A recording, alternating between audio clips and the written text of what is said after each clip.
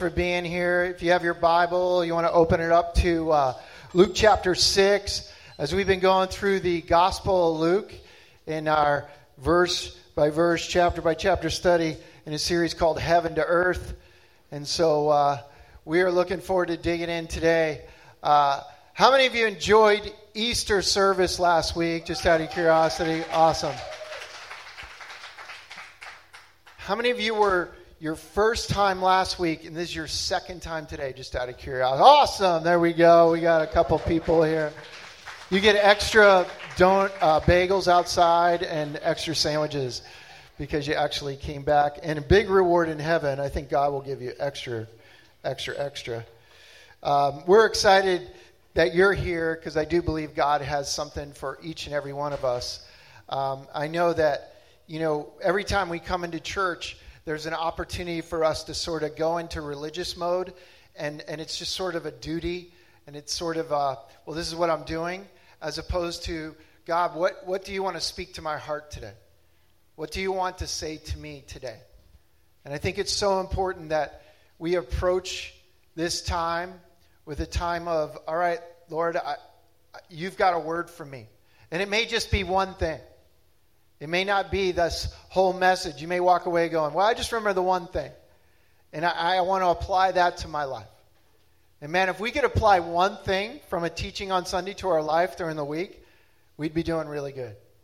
And application is such a key, I think, to just getting into God's word, which is living and powerful and sharper than any two-edged sword. And so we go into it, we dig into it, and we want to apply it to our lives. So we're glad you're here. I'm glad you're you guys ready to dig in.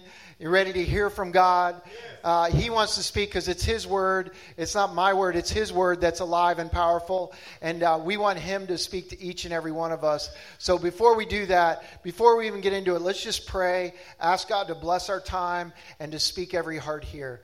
Father, we thank you for this time where we can gather together.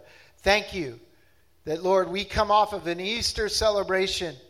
But, Lord, we know that we celebrate your resurrection every week. We celebrate that even in our own lives.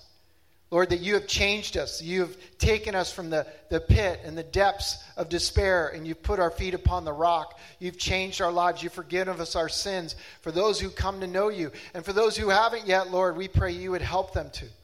But, God, more than anything, we want to ask you right now in the name of Jesus that you would please speak to us, that you would encourage us, that you would help me, Lord, to share your heart, that this would not be a time where I'm just speaking my own words, but it would actually be your word, that by your Spirit that would speak to every heart here, that no word would fall to the ground, but actually it would penetrate our minds and our hearts, and it would guide us and direct us towards you, to know you better, to be more like you, and to act like you. So God, we pray now, bless this time, speak to us. In Jesus' name we pray, and all God's people said, amen, amen. Hey, I don't know about you, but freedom is a really good thing. Freedom. If you've ever had a car payment and you've paid that car off, there is such freedom in that. You know what I'm talking about? There is you just feel like writing a note. You know what I'm talking about? You want to write a note to the bank going, you don't own me anymore, And I think there's a song there. And so, but there's this freedom that happens, right? A freedom. Not only that, but freedom from your cell phone bill. I mean, how many of you have gotten rid of the plan and maybe you're a monthly or whatever it may be, and there's that freedom from all the extra charges. There's freedom when you make decisions. I happen to be a person, and I know some of you think I'm nuts, but there was a decision I made. I said, well, I'm going to cut my cable, and I know it's like, how can you live without cable? I know. But I actually cut my cable, so I don't have cable. And so there is this incredible freedom. I have, what do you do? I have these antennas that are set up, and I pick up all the HD quality local stations, and I actually get them better than I did on my cable. Weirdness, I know, but I get them in HD, and I'm thinking this is better than what cable was. But and I'm not trying to tell you that you need to do the same thing, but there was something incredibly freeing to me not to pay the cable company my cable bill. It was so freeing. Now, if you come over to my house, I may have to have you stand in the corner, like with your hand up with the antenna while we're watching the game. Like, I like to invite people over just for that. Oh, no, you stand over there. Lift up your right hand a little bit more. Just move that way. What do you mean you can't see it? Turn the TV so they can see it. There you go. No, I don't do that. No, it works pretty good. It's amazing. But there's something about that freedom that comes. And I'm going to tell you right now, there's nothing better than the freedom that we have in Jesus Christ. The Bible certainly does declare in John chapter 8, Jesus said it this way, therefore, if the Son makes you free, you shall be free indeed. There's this freedom that Jesus brings. It's a freedom. I've been free from the bondage of sin. I'm free from, that I have to do this and I have to do that. But now I've been given forgiveness. And so for some of you, maybe you haven't experienced that freedom in Christ. But before maybe you were in bondage to something. For those of you who know it, you were captive by it. And that's what you had to do. And then when you came to Christ, you realized, I don't have to do that anymore. I don't want to do that anymore. I'm actually free not to do that anymore. It's a freedom. It's a freedom that actually Jesus brings. And when he said the enemy, the thief, comes to steal, kill, and destroy, but I have come that you may have life and life abundantly. I hope that we all experience life abundantly, life to the full. That it's not this Christianity. I pray that it would never just be, you guys, just a rote routine or a rote religious exercise for us, but that we are excited about Jesus like we were last week on Easter about the resurrection. You know how fired up everybody is? And it's almost like the week after Easter, there's sort of this, okay, well, that was good last week, but I'm a little tired this week. We did so much praise in the Lord. But I'm going to tell you, there should be an excitement in us every day. Because every day we can wake up and go, oh, Jesus rose from the dead and I've been forgiven of my sins and I am free indeed. You have freedom, I have freedom. Because Jesus, the title of this teaching today is Jesus, he actually brings freedom. And there's this freedom that he brings that we're going to look at in our study in Luke in these first 16 verses that in chapter 6. There's this freedom that he brings that in different categories. And I've just sort of broken them down. It's this freedom from thinking that I have to earn salvation. Freedom from being controlled by my weaknesses or my flesh. Freedom to commune with God. Those are three things that you're going to see today. Freedom from thinking I have to earn salvation. Freedom from being controlled by my weaknesses. Freedom to commune with God. And so what we're doing is, as we going through the Gospel of Luke, we have this opportunity to experience this, to say, all right, Lord, what do you want to say to me today? And we've prayed, and now we're going to dig in. Luke chapter 6, check it out with me. Verse 1, we're going to pick it up right here. And if you give you a little backdrop, because this is where we left off a couple weeks ago, because we had Easter and we had a little Palm Sunday message. But remember, Jesus had just got done talking to the guys and saying, hey, there's this old wine, new wineskins. You don't put old wine into these new wineskins. You don't put new wine into old wineskins. You got to have this new wine. And you see, that's what Jesus comes to do. He comes to do this new thing in our lives. And so many people were still stuck in the old ways. And the Lord is saying, hey, I've got something new. And you're going to see that as the Pharisees, these were these guys who were serious scholars, but also serious legalists. They were legal. They had a list of laws that they just wanted you to obey. And they didn't just want the laws, but they had the traditions that went along with it. And so they wanted to kind of push that on everybody and make sure that this was more of a burden for people than it was a blessing. Jesus comes and he's saying, hey, I've come to set you free, and free indeed.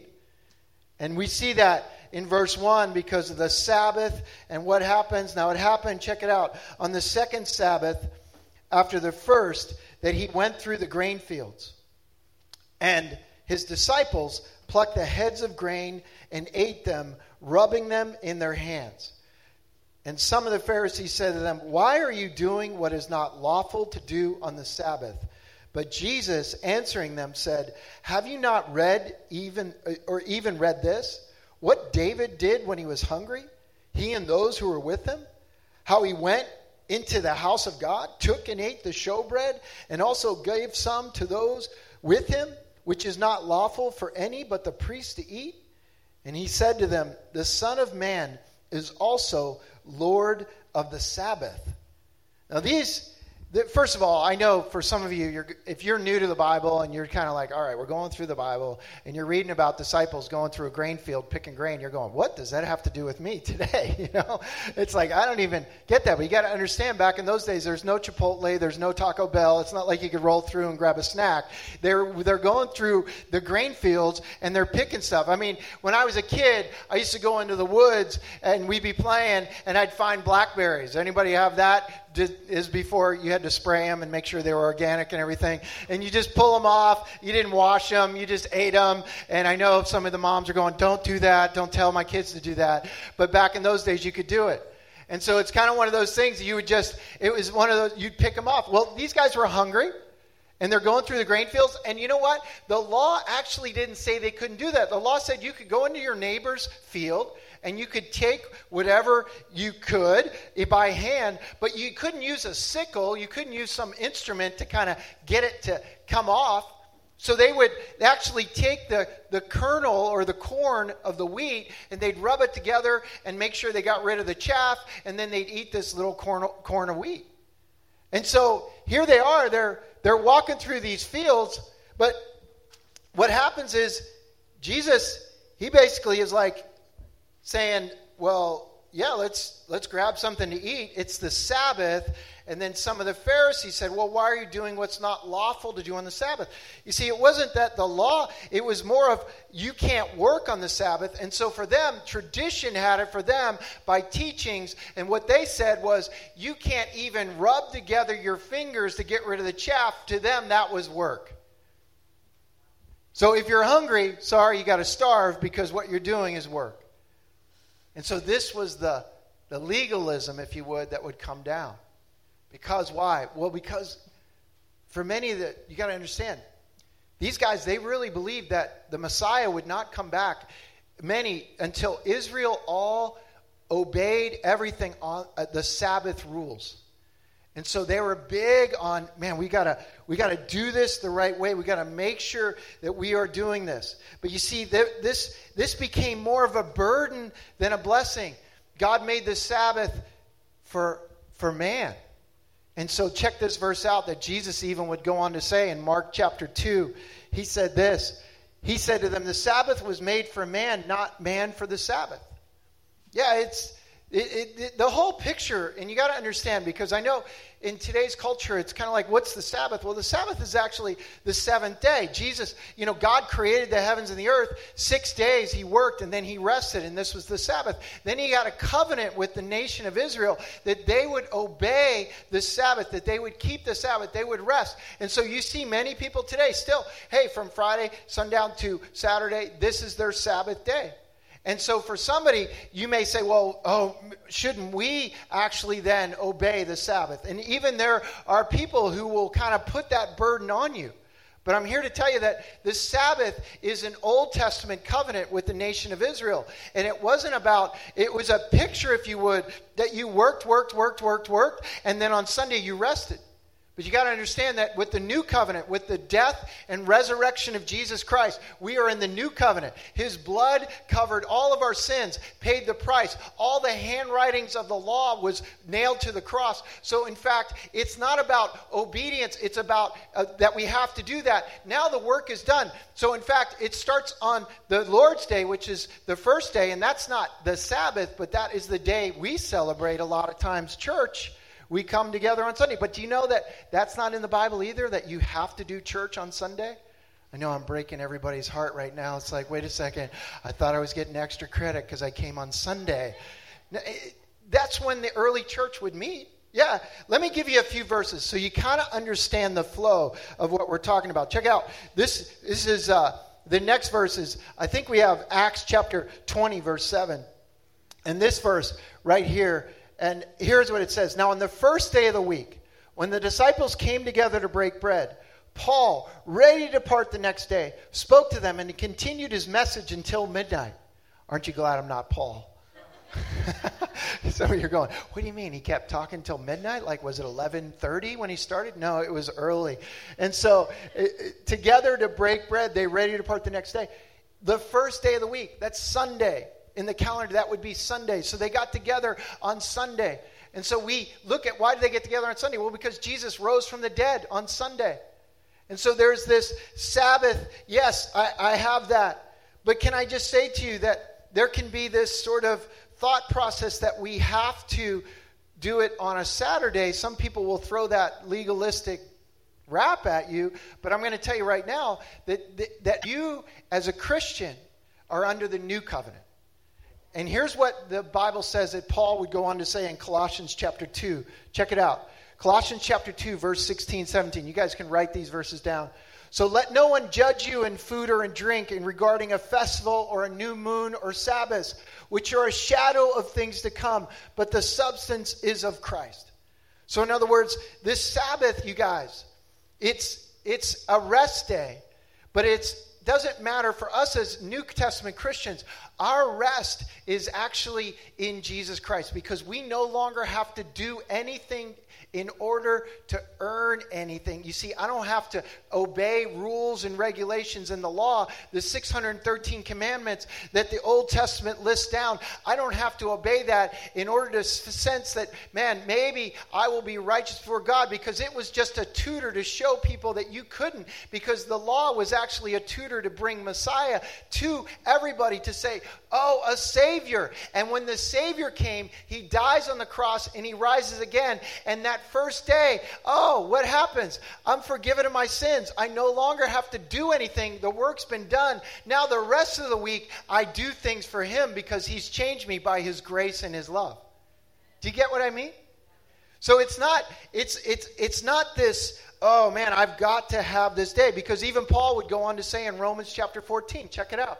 Romans 14, one person esteems one day above another. Another esteems every day alike. Let each be fully convinced in his own mind. So in other words, you could go to church, you could say, well man, I work on Sundays, so I go to church on Wednesdays, or I go to church on Mondays, or I go to church, do you realize the early church, they were breaking bread? Acts chapter 2 and 3, they were breaking bread every day. They were hanging out every day. So it wasn't like, oh, wow. It was every day the church, if you would, they'd go from house to house and open up the word. And so I just want to encourage you on that, because I think here's what can happen.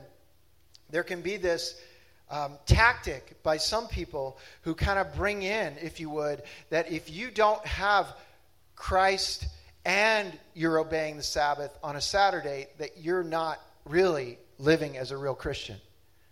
Can I tell you that Paul says in Acts chapter 15, verse 8 to 11, he says this, and maybe, do we have that one? Acts 15, 8 through 11? And maybe I'll just turn there because we don't have it. Acts 15, 8 through 11. Look with me. Here's what Paul says. So God, who knows the heart, acknowledged them by giving them the Holy Spirit, just as he did. And what did he do? He's talking about the Gentiles. The Gentiles, there was this argument by the Jerusalem Council over, will the Gentiles actually, they should start acting like this. They should start doing things like us. They should start being more like us. Well, God, who knows the heart, acknowledged them, this is Paul speaking, by giving them the Holy Spirit, just as he did to us, and made no distinction between us and them, purifying their hearts by faith. Now, therefore, why do you test God by putting a yoke on the neck of the disciples, which neither our fathers nor we were able to bear? But we believe that through the grace of the Lord Jesus Christ, we shall be saved in the same manner as they.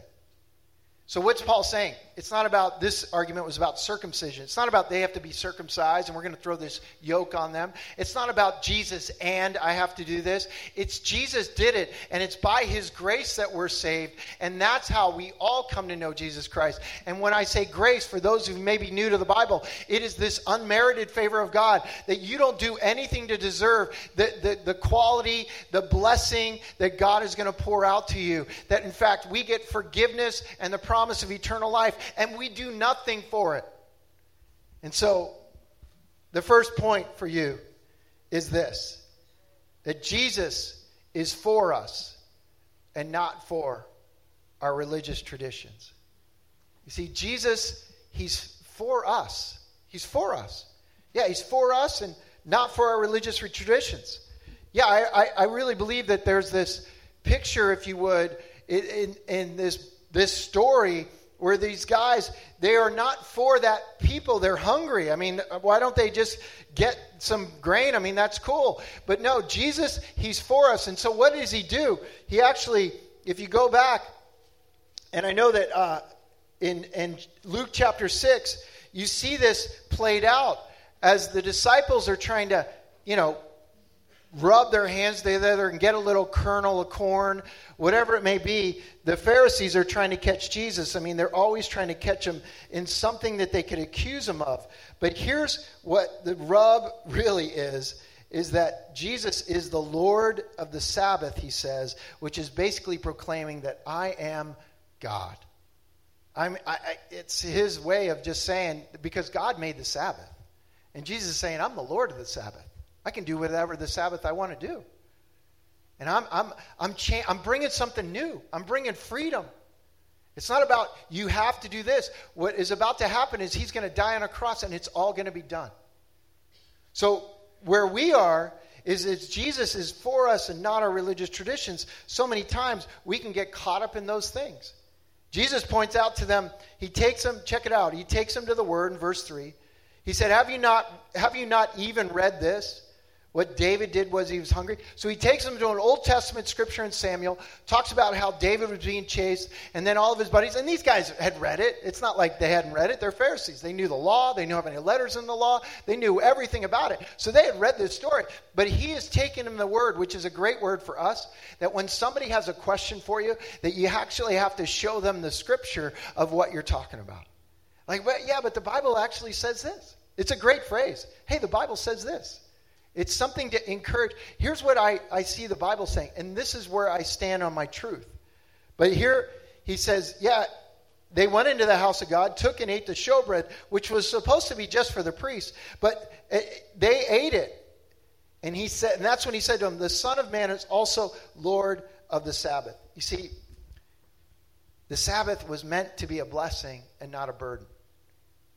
And what happened was these guys were making it a burden because they wanted everybody to, maybe it was, hey, we want to make sure the Sabbath's kept because we're waiting for the Messiah. They didn't believe Jesus was the Messiah.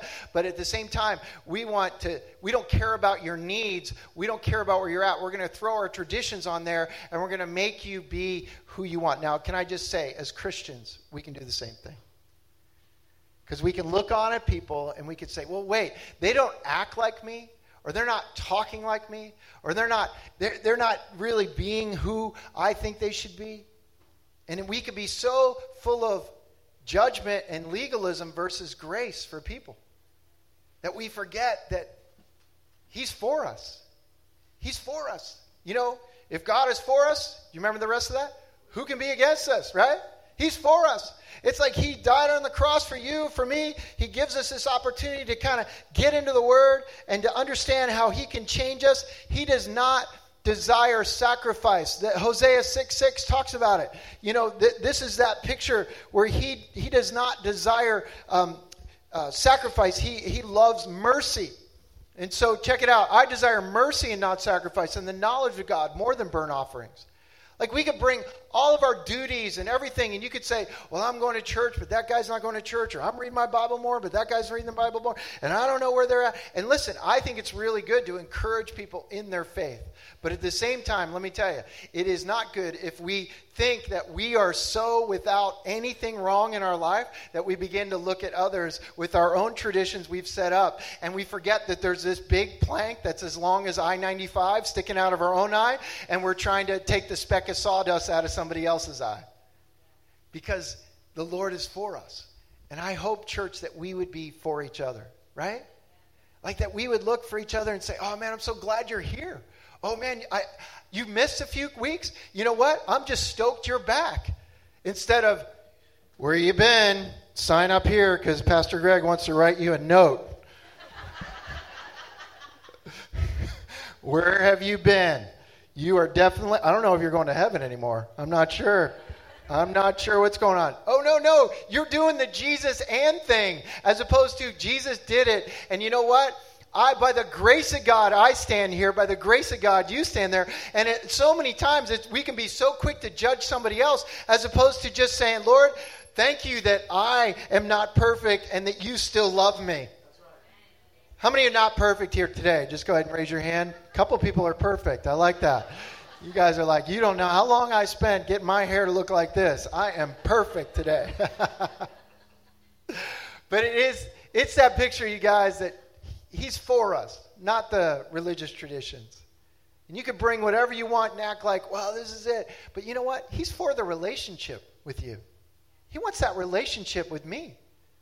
It's not just, listen, I am like you.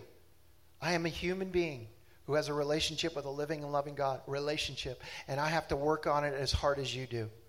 There is no superpower in me, Greg, the uber power pastor, that is able to connect with God better than anybody else. I'm telling you right now, you have the same connection that I do. It's just a matter of, will we actually use it, and will we actually walk that way, and will we actually let the grace of God pour over us so that we don't have to try to throw the judgment on somebody else.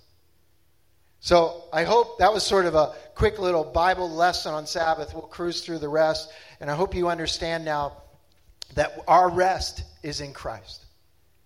That actually, when He died on the cross, there is nothing else that you and I have to do. Now, is it healthy to rest your mind and your heart and your body? Yeah, I think it is. I think it's healthy to come to church, be with the body. The Bible even says, don't forsake the assembling of the brethren. So there's something togetherness about that inspires you, that uplifts you, that gets you ready for that week ahead, whatever it may be. But man, it could be any day of the week. Do you get that? It could be any. Do we want you to come together on Sunday? Yeah, we want to celebrate the Lord on the first day. But it doesn't mean that, man, all right, that person's telling me that I have to do it on Saturday. No, I am going to keep on doing it the way the Lord said. He died for me on the cross. I'm going to believe that, you know what? He has this picture for me of rest. And that rest happened when He died for me. And we can get so caught up. You know, we were singing that song and it reminded me of this story. Sorry. I just thought about it. We were singing that song, and I love that song, Jesus. Isn't that a great song? Jesus, this powerful name. There's no more powerful name than Jesus. I had a guy come up to me during one of our events recently and telling me that, in fact, you can't use the name of Jesus, that it actually, you need to use the Hebrew and the Aramaic and the mixture. It's Yahshua, and you have to use the correct spelling of it because there's a lot of Jesuses out there. I just got waited on one at Panera Bread the other day, and how can that be the name that's above every name if you've got people naming their kid Jesus? And and I'm thinking, are you kidding me? Are you kidding me? Like, do you miss this whole picture of what God is doing? We're trying to outreach this community, and it's by the name of Jesus. If you want to call Him Yahshua, go for it. But Jesus is the name. It was so like, come on. People get so caught up in minutia that they miss the simple blessing of Jesus dying on a cross for your sins. If you're here today, can I tell you, Jesus loves you. And he died for you. And you can call him whatever you want, but I'm going to tell you right now, his name is Jesus, and he died for you, and he rose again, and he loves you and cares about you. And maybe that's the reason you're here today, that you can know that I don't care what sin you brought into this house today, that the Lord above, God in heaven, actually would forgive you of every one of your sins because of what Jesus did for you on the cross, if you're willing to accept his payment for your sin and the death that he paid for you and for me. I mean, that's it. It's simple. Okay, back to Luke. That was a side story. It was classic, though. Getting a heated argument with some guy about Jesus and Jesus and Yahshua. Check it out, verse 6, Luke chapter 6. Now it happened on another Sabbath also. So another Sabbath. So basically the Pharisees are looking for Jesus to do something on the Sabbath. And, you know, he had a reputation, if you would, of helping people. I hope that we as the Cross Church always have a reputation of helping people. You as a Christian have a reputation of helping people, that you have compassion for people. He entered the synagogue and taught. And a man was there whose right hand was withered. So Luke tells us it's his right hand because Luke's a doctor, so he's specific. So the scribes and Pharisees watched him closely, whether he would heal on the Sabbath, that they might find an accusation against him. But he knew their thoughts and said to the man who had the withered hand, "Arise and stand here." And he arose and stood. And then Jesus said to them, "I will ask you one thing. Is it lawful on the Sabbath to do good or to do evil, to save life or to destroy?" And when he had looked around at them all, he said to the man, "Stretch out your hand." And he did so. And his hand was restored as whole as the other. But they were filled with rage and discussed with one another what they might do to Jesus. You see, maybe they invited the guy with the withered hand to church that day. Maybe that guy's like, wow, they're inviting me to church. And maybe he's in the midst of the synagogue. Jesus is teaching. But Jesus notices that this guy has the withered hand. If you ever felt like an outcast, I'm going to tell you right now, Jesus will notice you.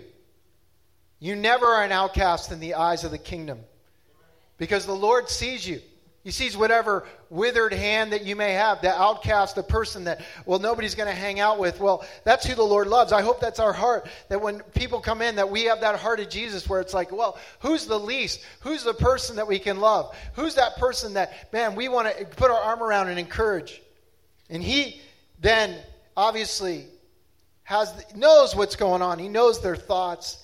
And he has the guy stand in the middle, and you can imagine the eyes of the people. They're waiting to catch Jesus to see if he's going to heal this guy on the Sabbath. Again, people over policy is the Lord's expression. They're putting policy over people. It's like, well, this guy would do better without a withered hand, wouldn't you think? But Jesus could have waited a couple hours and waited until Sabbath was over, and then he could heal him. But he wanted to make a point that I'm coming to do something new, and I've got a new covenant, and I'm bringing freedom to people. I'm not letting you just dog people with this burden. I'm going to let them know that there is a blessing in the midst of this. And so what happens? As this guy's standing there, and Jesus looks at this man and says, hey, listen, first he says to them, I ask you one thing, is it lawful to do good or do evil on the Sabbath, to save life or destroy? And you got to understand that he knows their thoughts. He knows they want to kill him if he heals him. Crazy. Like, okay, you can't heal this guy, but we can have thoughts to kill you. Hello? A little bit mixed up. So what happens? Jesus says to this man, and I love this, if you look at it, stretch out your hand. Now remember, it's a withered hand. The other hand, maybe it worked perfectly, but this hand doesn't work.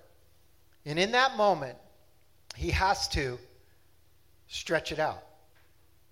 You know, we talked about in the beginning what these freedoms were. You know, we talked about the first part was the freedom.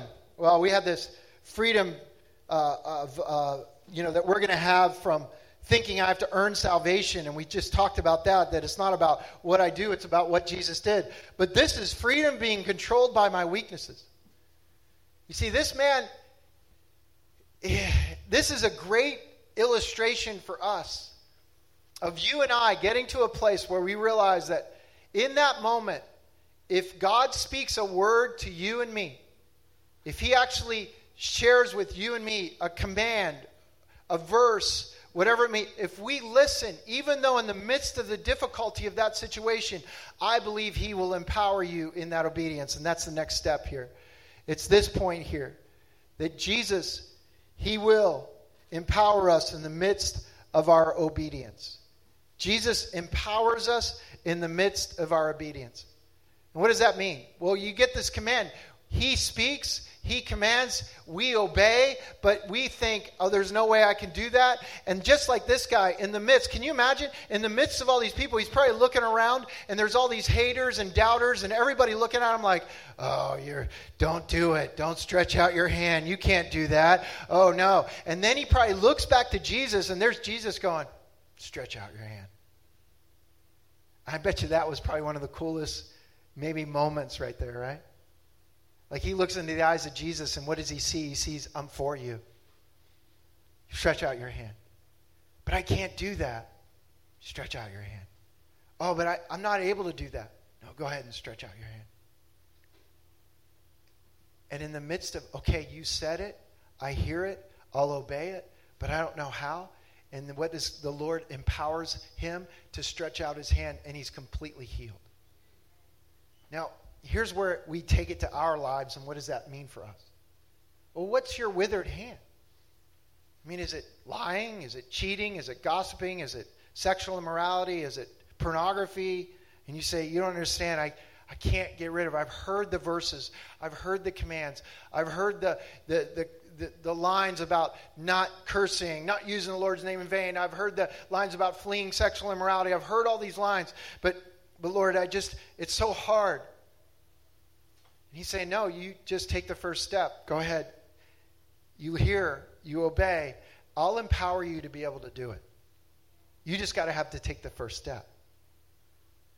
See, I really believe that for you and I, it's that picture right there. It's that, man, I've got, this is it. I can do that. Because the Lord will empower you in the midst of whatever obedience. You take that step of obedience. He speaks to your heart. You take it. He's going to empower you to go ahead and do the things that he is calling you to do. It's not that you're on your own. He is with you always, even to the end of the age. He's not left you. So whatever problem you may be dealing with, could be your marriage and difficulties, could be communication problems. And you're thinking, I can't even do it. There's no way. And the Lord's looking at you with those eyes going, go for it. I'm for you. You just got to take that first step. Love your wife as Christ loved the church. Go ahead. Come alongside. Submit to your husband. Be that person be a team player. Go ahead. Work as a team. And it's that, oh, okay, Lord. And in the midst, you pray and you ask God for help and you realize, man, I just got to stretch out my hand because Lord, you're going to give me everything I need. I just got to take the first step. That's it. So whatever it may be, that withered hand in your life, whatever that difficulty is, I really believe that the Lord wants us to make the most of it. Galatians chapter 5, verse 13 and 14 says this, for you, brethren, have been called to liberty. Only don't use liberty as an opportunity for the flesh. So there's that word freedom. We've been called to freedom. We've been given freedom, right? But it's not that we should use freedom as an opportunity for the flesh. In other words, and I said weaknesses, but really it's flesh, and that's that sin nature in us, right? We don't just take grace for granted and start going on and doing the same thing. No, he says, but though don't use it as an opportunity of the flesh, but through love serve one another. For all the law is fulfilled in one word, even in this, you shall love your neighbors yourself. There's this something that happens when you just obey, and I'm not going to take advantage of what the Lord has done for me, but in the midst of it, he changes me so that, man, I celebrate his resurrection and his resurrection power. I rest in him, and then it allows me to be somebody to somebody else, to serve somebody else. And that's that picture for us. Man, I want to be that. Lord, help me to be that. Finally, Luke 6, pick it up in verse 12. It came to pass in those days that he went out to the mountain to pray and continued all night in prayer to God. And when it was day, he called his disciples to himself, and from them he chose 12, whom he also named apostles: Simon, who also named Peter, Andrew, his brother James and John, Philip and Bartholomew, Matthew and Thomas, James the son of Alphaeus, and Simon called the Zealot, Judas the son of James, and Judas Iscariot, who was also became a traitor. Yeah, this is the first picture. Jesus is about to pick his disciples. He's about to make one of the most important decisions of his life in this earthly existence. You remember, he is man, but he's God. He's 100% man, 100% God. So here it is. He is in that picture, and I'm going to pick my disciples. I'm going to pick these apostles. These one, they're going to be messengers. They're going to be sent out. Who am I going to pick? And what does he do? It says he came to pass in those days. He went to the mountain to pray. And we talked about this freedom to commune with God. We talked about that in the beginning. That this was that third section. It's like, all right, I got the freedom that I'm not getting salvation by earning it. I have the freedom that I am, in fact, that person that is not. I don't have those points up there. Yeah. Okay. So I'm freedom that I'm not controlled by my own weaknesses, and I have a freedom to commune with God.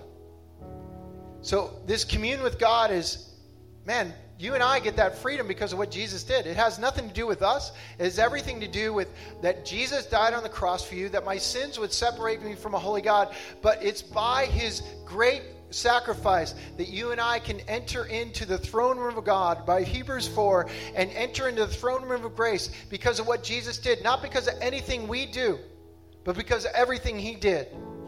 So that we could go into his throne room and commune with him, that we have a relationship with him. Do you understand?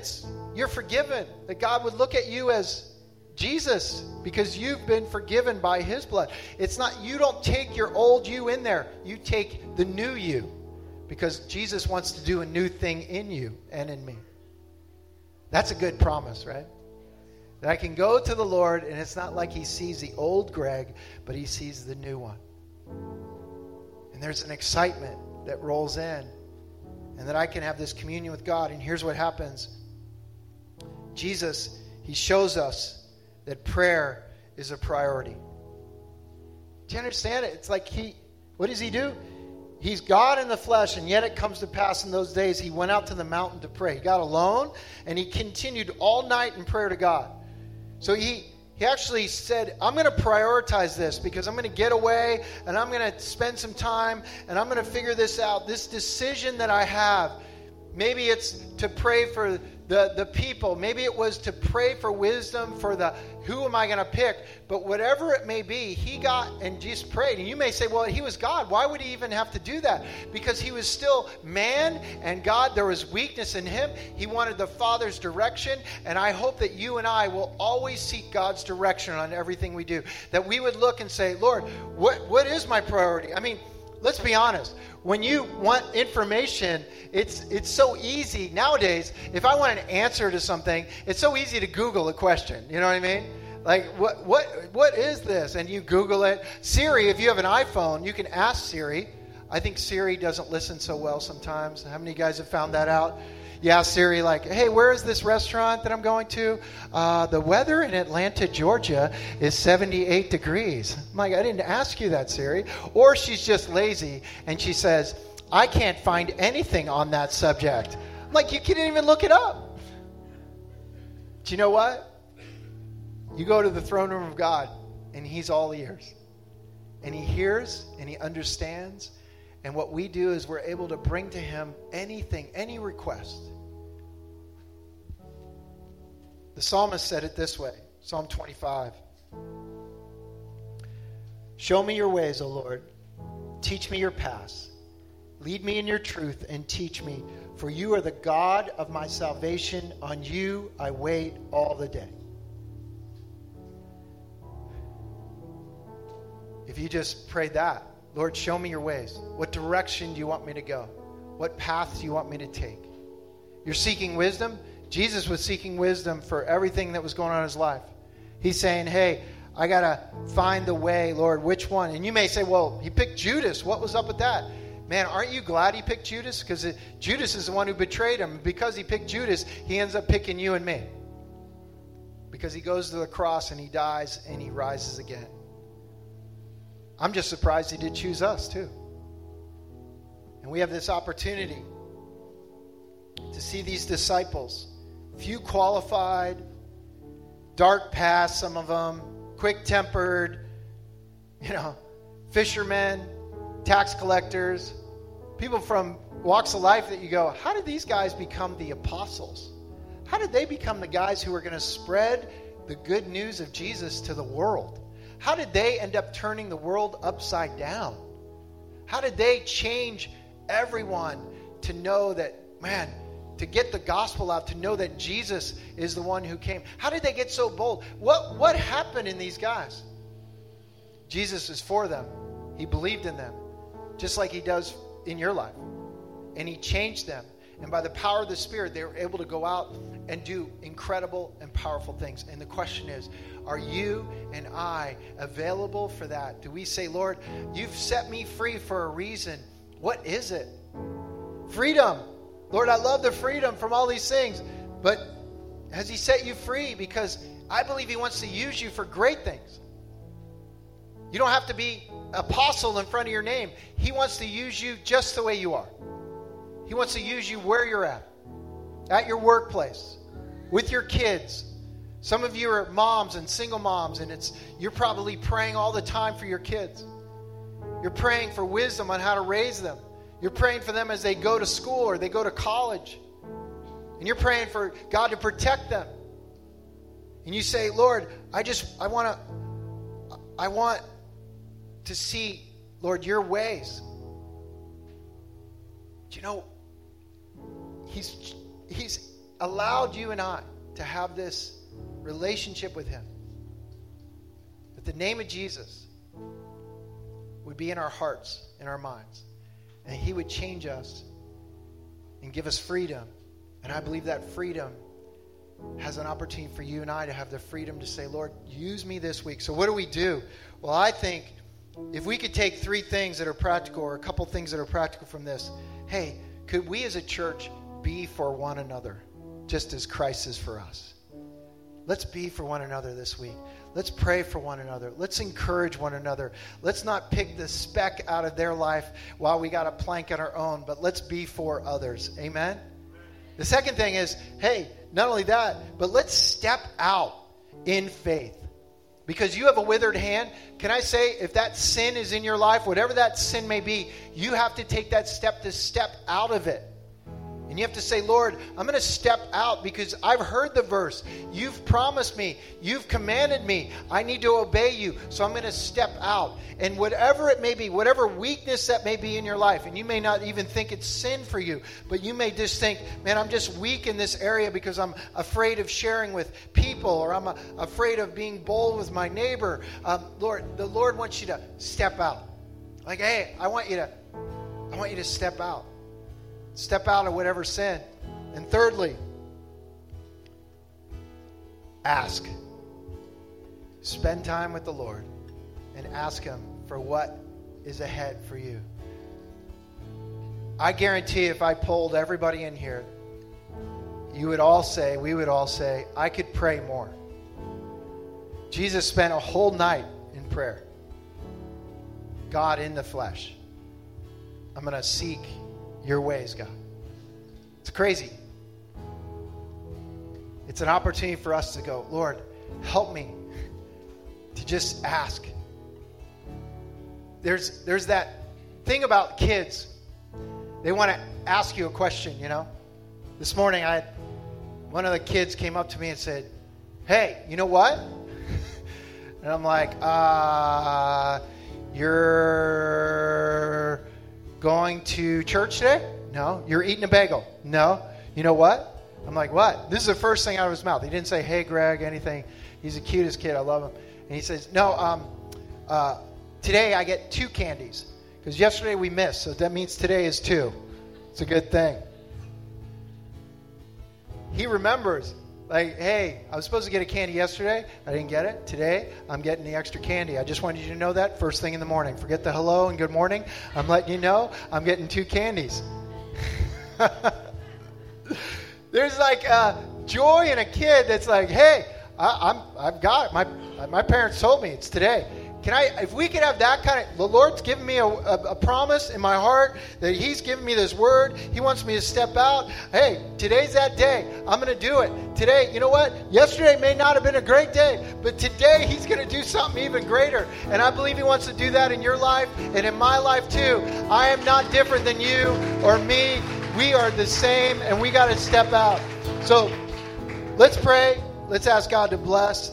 God, we thank you that you are the one who gives us freedom. Thank you, Jesus, that you rose again, that you, first of all, died for us and sacrificed your life for us, and then you laid your life down so that we could live abundant life, that we could be set free.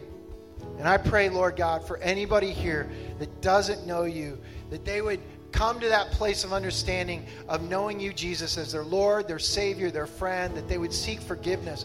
Lord, I pray for anybody that may be struggling right now. There is a withered hand, that thing in their life, and they want to step out of that. God, we want to pray for them right now. If as our heads bowed and eyes closed, if you're here and you say, man, I am dealing with something, and I want to confess it to the Lord. I want to do that right now. I need His help, His strength to empower me to walk in obedience. Just lift up your hands, and I want to pray for you. And you say, yeah, that's me. And your people, hands around the room, and you say, yeah, that's where I'm at. So you say, Lord, that you will be with us, and you are for us, and you're never going to leave us or forsake us. And I thank you, Lord, that you can give every person that has lifted up their hand the strength and the power to obey, that they would leave whatever is behind them. They would see that what's ahead is way better than what has been behind. Lord, that the future, the reward that you have for them is so much better. Just like that man with the withered hand, he had a whole new hand. God, I pray you would give these people a whole new life ahead as they stretch out, as they trust you, Jesus, as they trust you for their, not only, Lord, their forgiveness, Lord, that you would help them to even cry out to you right now, Lord Jesus, forgive me and help me to walk after your ways. Thank you, Jesus. Thank you for this time. Thank you for the promise that you give us. And we ask it all in Jesus' name. Amen. Amen. Amen. Let's give the Lord a hand. Hey, I want to make sure that you know today, if you have any questions about a relationship with Jesus, if you're here and you go, man, I've never been forgiven of my sins, I've never had that relationship, I would love to talk to you afterwards. I'm going to be around here. We got people out at our red table outside. They would answer questions. But if you're at a place where you go, man, I would love to know more about how to be forgiven of my sins and the promise of eternal life. It's simple. It's saying to Jesus, Jesus, you died for me. I accept you. I receive you. And I put my faith and trust in you. And today I'm going to walk after you.